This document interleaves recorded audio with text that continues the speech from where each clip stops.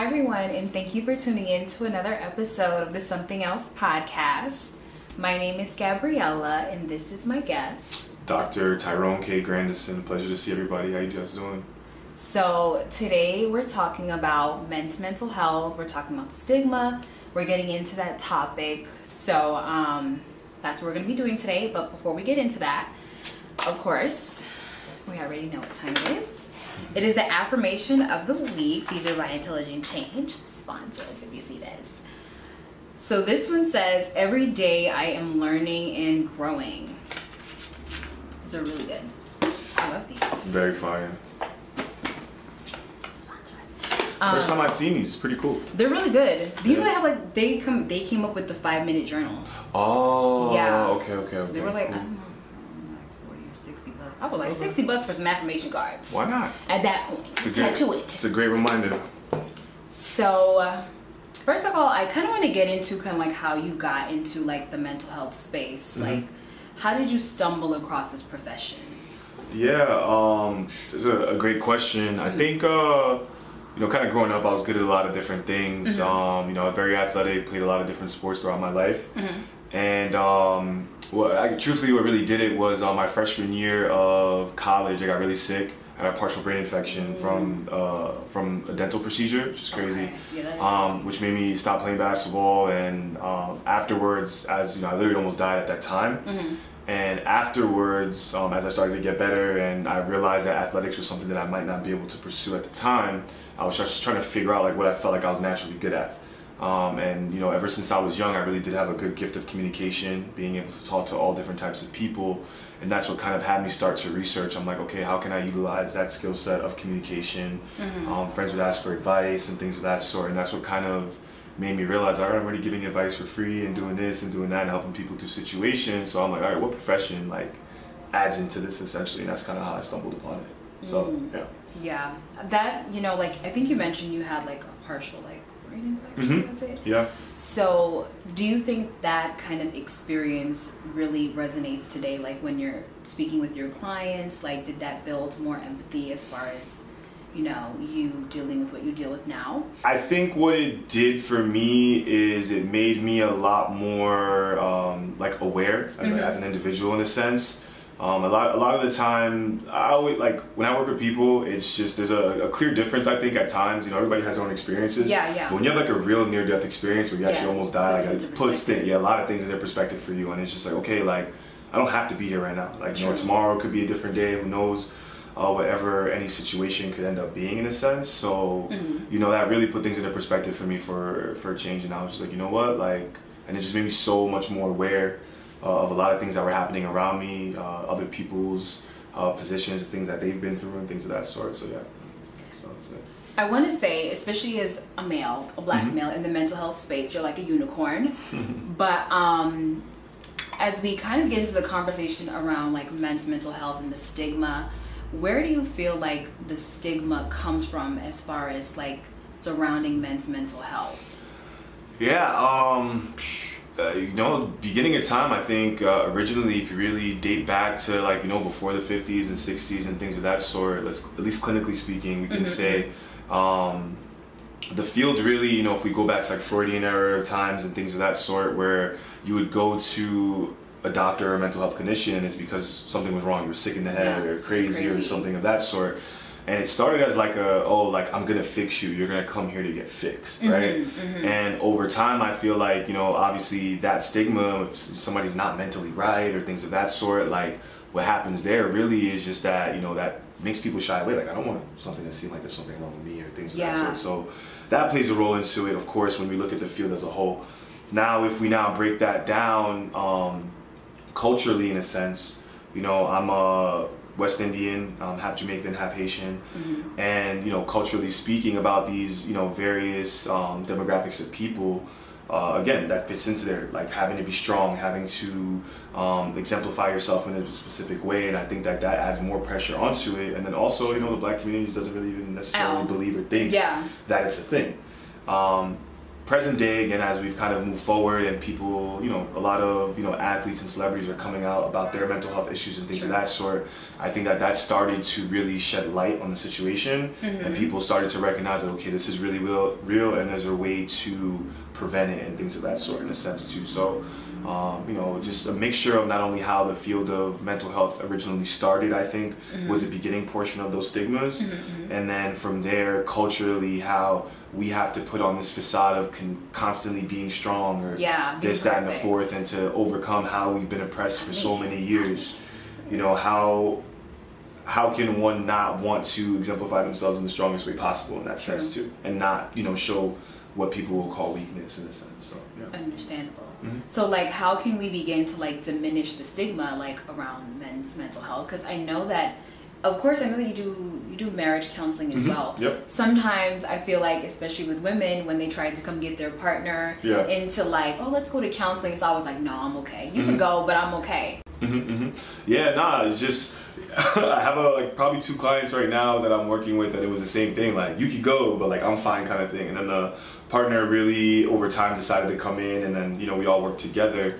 So remind me, you said your question was, how can we diminish the stigmas, right? Primarily, people just got to speak up. There's nothing wrong with talking to somebody, or having a conversation from an unbiased place, and that's really what therapy is. I think that therapy really, people, again, come and you think that, oh, I have a problem that I have to fix. It's not necessarily the case. I always say, like, growing up, we've all gone to the doctor to check our heart rate, blood pressure, how we're feeling if we're sick or we have a cold. When was the last time anybody went to the doctor to make sure they were thinking correctly, or their thought process was going in the right pattern? Yeah. Every time I ask somebody that, they're like, yeah, I never went to a doctor appointment to check to make sure I was thinking in the right direction. And same thing for me too. I never went to a doctor's appointment to, oh, you're thinking straight? Like, what do you mean? Like, yeah, I'm fine, So when you think about that, I say that people should just speak up in a sense where it's just like, nothing has to be wrong. You could come to therapy and be like, yo, I'm dealing with the situation at work. I want to handle it, the best way possible. I'm trying to put a better foot forward in communication, understanding, and your therapist can work with you on ways to communicate better, understand better for yourself. And there's, again, nothing necessarily wrong with that. It's not that anything crazy was wrong. It's just that, you wanted to make sure that you had the right mental acuity to handle the situation that you wanted to, in a sense too. So I think the more people really talk about what their experience is in therapy, and again, in this field, everything we talk about is strictly confidential, so sometimes you don't want people to know that you're speaking to someone, but a big way in doing that is people kind of speaking up more. Okay. No, that's really understandable. Like you mentioned, like just speaking up, just kind of like allowing this kind of openness. I wanted to say, like, how can we get like tips or insight on how we can encourage particularly men to be more vulnerable as far as maybe being open to this kind of experience? So for me, at least down here in South Florida, what I'm doing is I've been, everything that I do is around finding ways to break down the stigmas around mental health personally. So I created my company, it's the New Balance Group Incorporated. What we do is not only it's a therapy group that offers mental and physical health, of course. However, what I'm doing is I'm trying to find different ways to go into the community and implement structure and programs where you kind of put therapists in an inconspicuous place, for instance, right? So my way to do that personally is through health and wellness and fitness, right? So I have a concept that I'm working on right now. It's a spin studio. It's called Ride Miami.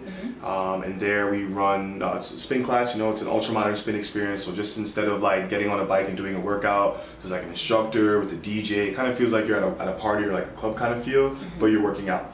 After the group, we have our after the class we are having like talks, for instance, where people can kind of talk and decompress, whether you talk about your work day, things that are going on for you personally in life. And what that does is it kind of gets people in the mood of just like having group conversations with people.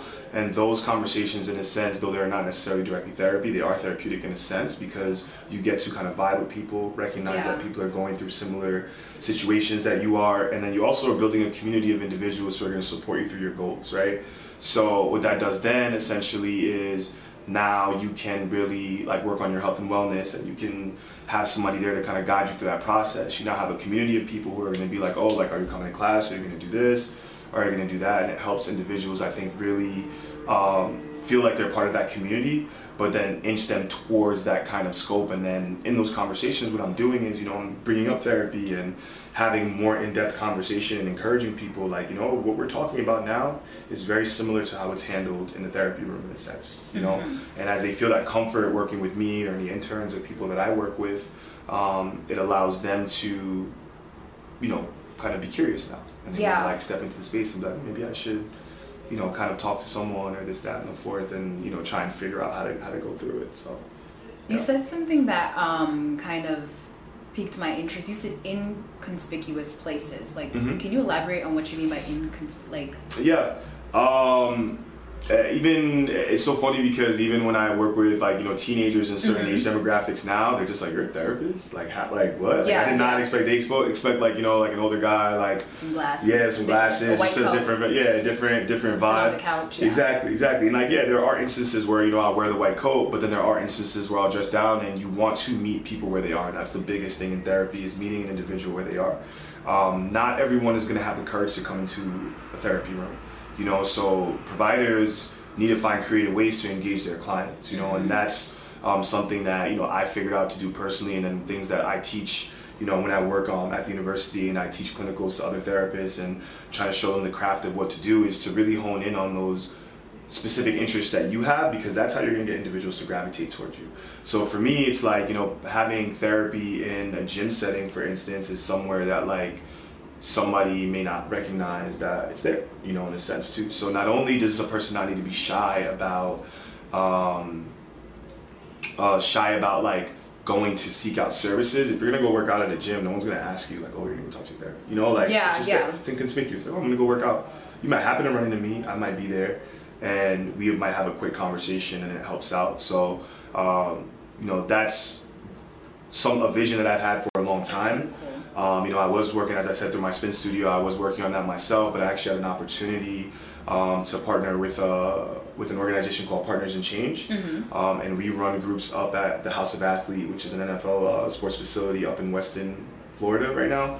And they're, not only do they train the everyday athletes, so any patrons that come in want to work out and things of that sort, they have a facility for that there, but then off-season athletes, NFL, NBA, Major League Baseball, soccer, so many different people. There's artists that come to that and to the location up there to work out. But there's various pillars of that organization, and there they touch on all the different aspects. So like, not only is it mind, body, all these different experiences to kind of help people with their performance, but then mental health is the staple of that specific facility. So I'm up there running groups. I have 2 other individuals that I work alongside who are very also well versed in it. Dr. Melanie Hussein runs the groups with me up there, and then Dr. Mary Kilmeyer oversees everything that's happening in reference to that right now.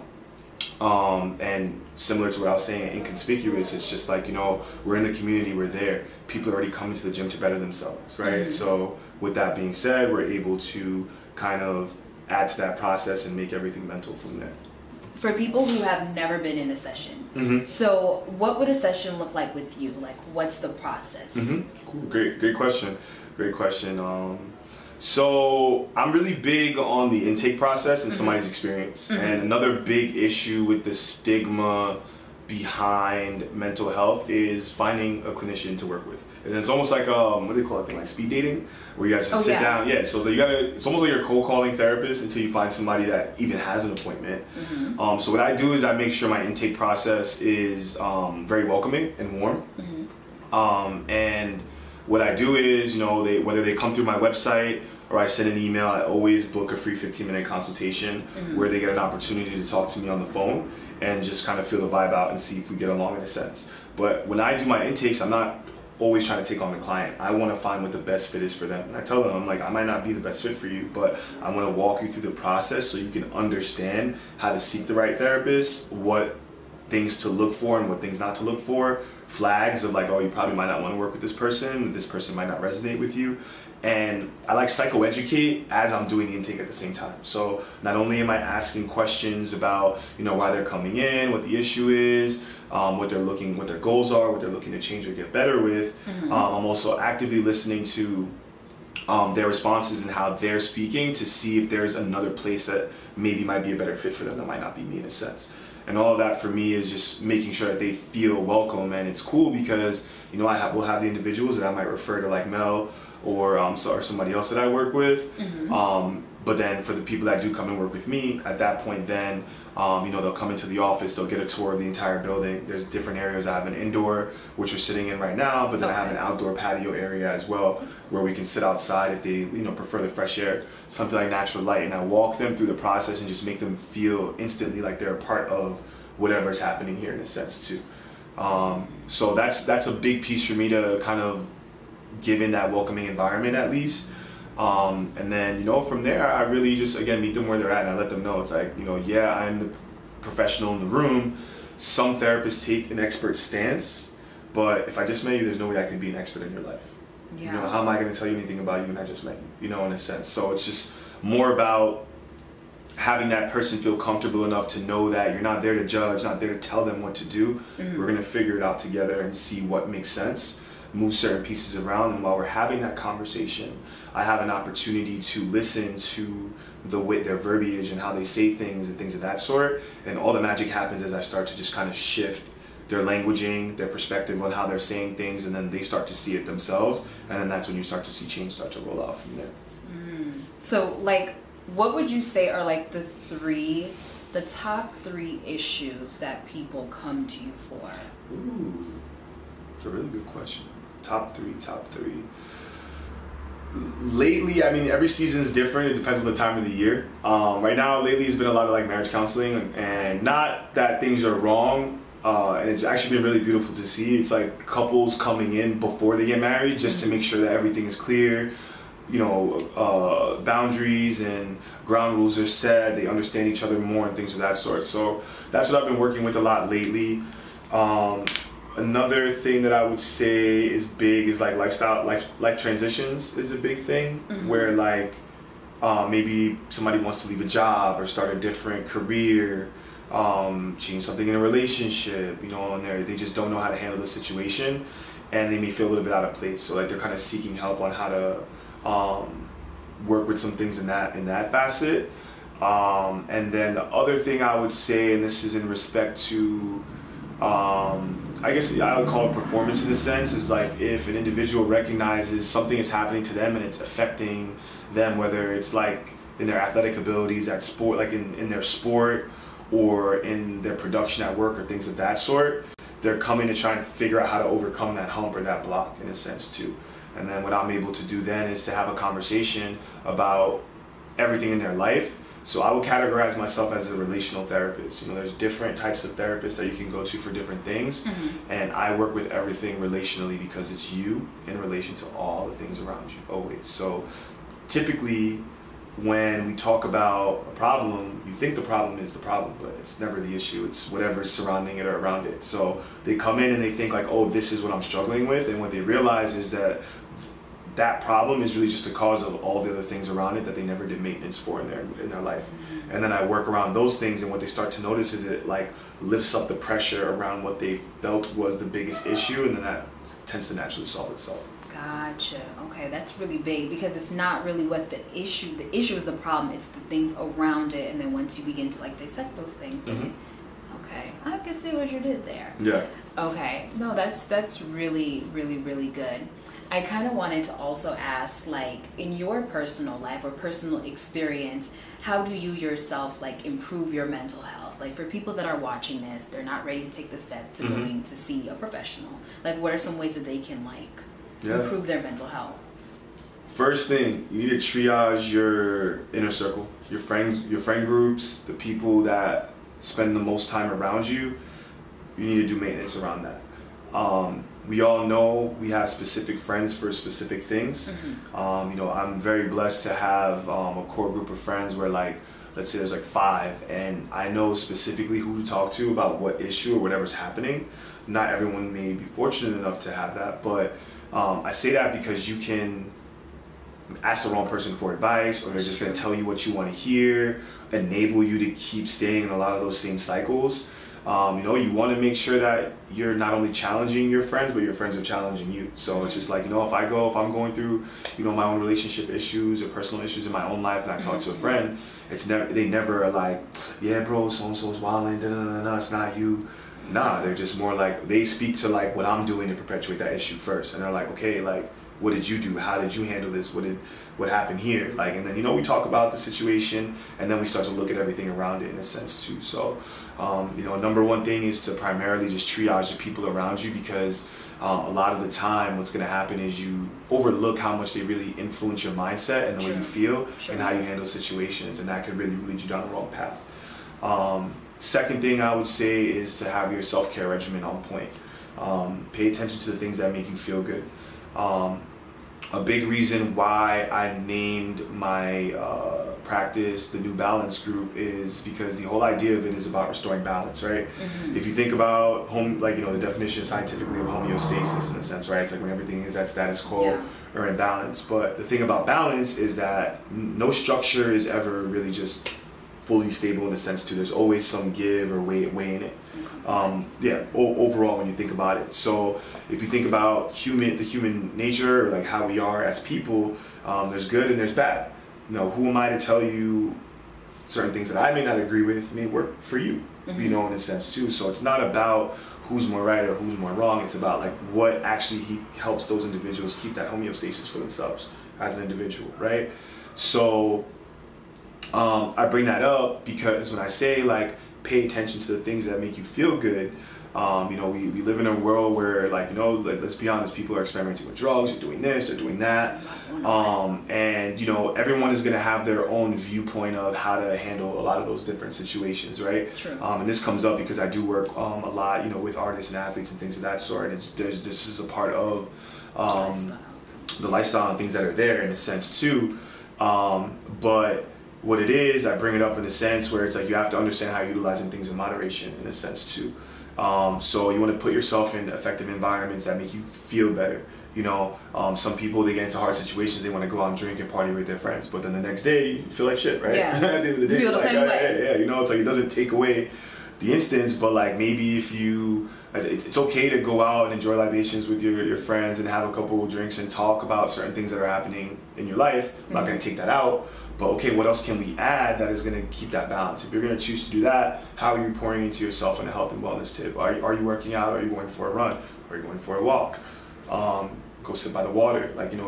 Figure out what it is that you can kind of balance out all the things that you like, but without pulling away attributes of you that you really thoroughly enjoy in a sense. I think that really helps people kind of stay stable. And for me, I spend a lot of time by the water. Like the ocean for me is like what gives me like ultimate peace. If I could see water, hear water running, for me that just gives me so much calm. So if I'm ever going through tough times, I try and go there and I find a space where I'm able to gain a little bit more mental clarity and kind of ground myself there. And then from there, then I can think more clearly and make more clear decisions on whatever I'm dealing with at that time. So I would say that's a big thing, is to just be again, the balance of the things that you guys are choosing to utilize to keep yourself in a good space. And then if I had to say one more, so I said be mindful of your friend circles, self-care regimen. Let me think of another good one. I don't want to go shit. I'm like, yeah, go to therapy, kind of thing. No, it's like, find someone to talk to as well too. There is a huge power in therapy in a sense, because the biggest thing is it's unbiased advice. Not everybody is capable of giving advice in an unbiased way. That's true. They're gonna put their bias in. My friends ask me for advice. I'm like, are you asking Tyron, your friend, or Tyron, a therapist? Like, who are you trying to talk to right now? And we'll laugh about that kind of stuff too, but I've always been an individual like that. I've always tried to lead or give direction in a way that wasn't necessarily coming from my own personal bias or what I think. It's based off of what the situation is right there. Then after that, what I would do is, that's when I input my expertise. At that point, when we look at everything for what's level and what's fair at that point, then I could say, in my experience, from what I know or the things that I've studied or this, that, and the fourth, this might be a better way to handle this situation or what we're dealing with. However, I understand the way everybody's looking at it. So it kind of just keeps the playing field even and allows people to exercise their voice in a different way. And I think that putting yourself in an environment with like-minded people who can supply that for you is really important, so you can get better at that as an individual. Gotcha. Okay, I really, really like that. One last question. Mm-hmm. For someone who's probably stumbling across this from whatever parts of the world, if they're going through a tough time or just going through like a challenging life change, what's one word of encouragement you would like to give them? Somebody who's going through a tough time or going through a tough life change, what is one thing that I want to tell them? It may seem so basic, but I really do try and keep it simple. Every day is a new day. Every single day we wake up and we get an opportunity to start fresh. Yeah, there's some things that you've been going through that are still going to linger and be around in situations that you might need to handle. But truly, you get a fresh start every day, and I think that's the beautiful thing about life. In a sense, no matter what I'm going through emotionally, mentally, physically, this, that, and the fourth, no day is ever the same. True. Similar, may do the same things, but there's some aspect of every single day that changes, right? Mm-hmm. And now if I relate that to a therapeutic modality, a lot of the times we talk about, let's say, being in a cycle, stuck in the same, I wake up, I go to work, I do this, I brush my teeth, I do the same thing over and over again. It's a new cycle. But as you take the time to break down that overall cycle, when you're looking at the big picture, mm-hmm. If you go from a macro level to a micro level, what you recognize, there is something in that day that you did differently. Mm-hmm. Something different happened. You saw a different car, different bird flew by, something different. Always start at whatever that difference is or that changes, and that is how you start to build and create a new cycle. And then from there, if you seek out some advice from a mental health professional, whatever else have you, they should be able to take that information and help you create a new cycle for yourself, and one that's more healthy and feels better and will keep you pushing. So, yeah. I like that. Thank you so much for taking the time out to come on the Something Else podcast. Guys, I hope you enjoyed this. You know where to find us: Spotify and Apple Podcasts, and YouTube, of course. Like, comment, and subscribe to the Something Else podcast. Would you like to share your socials? Yeah, for sure. You guys can follow me on Instagram. My handle is @BetterCallTyrone. Thank you for Erica Badu for giving me that right there too. But yeah, @BetterCallTyrone on IG, and then my company page is The New Balance Group, so @The New Balance Group as well. That's where you'll be able to catch me online. Thank you guys so much, and I will see you in the next episode. For sure. Thanks. Later. Bye.